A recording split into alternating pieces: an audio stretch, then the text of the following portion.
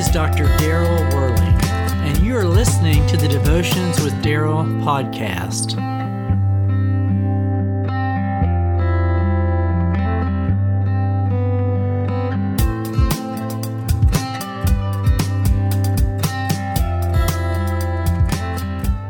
I recall how excited I was to begin life as an outpatient while they were administering the chemotherapy that would ultimately beat the leukemia in my body. Those days would begin with an early blood draw. Some days I think they were simply checking to see that I was still alive.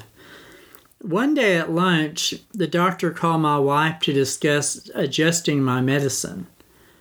I thought that this was unusual simply because the nurse usually called with such news. The doctor had determined that I needed blood and platelets so that I could make it through the weekend. We were given a 1:30 appointment for the transfusion. We waited and waited and waited that day. Over two hours had eventually passed in the waiting room.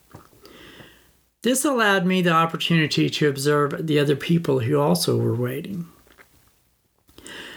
Waiting rooms at MD Anderson Cancer Center reminded me that I was just one of many people going through some form of cancer treatment.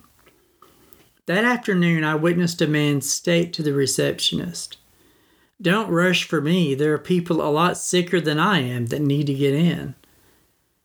This man sent me a very powerful message in that moment. As much as we like to grumble and complain like the children of Israel wandering around in the desert with Moses, we tend to ignore others around us who are in greater need. Our focus should actually be on others and their needs rather than the self-centered approach we so often take. Praise be to the God and Father of our Lord Jesus Christ, the Father of compassion and the God of all comfort, who comforts us in all our troubles, so that we can comfort those in any trouble with the comfort we ourselves receive from God. That's 2 Corinthians chapter 1, verses 3 and 4. A beautiful trait of Jesus Christ while he was on this earth was the ability to show compassion to others around him. Many times these are the people who were overlooked and not even considered by others in society. I would like to encourage you today to be kind and help somebody who has been overlooked by society, just as God has helped you.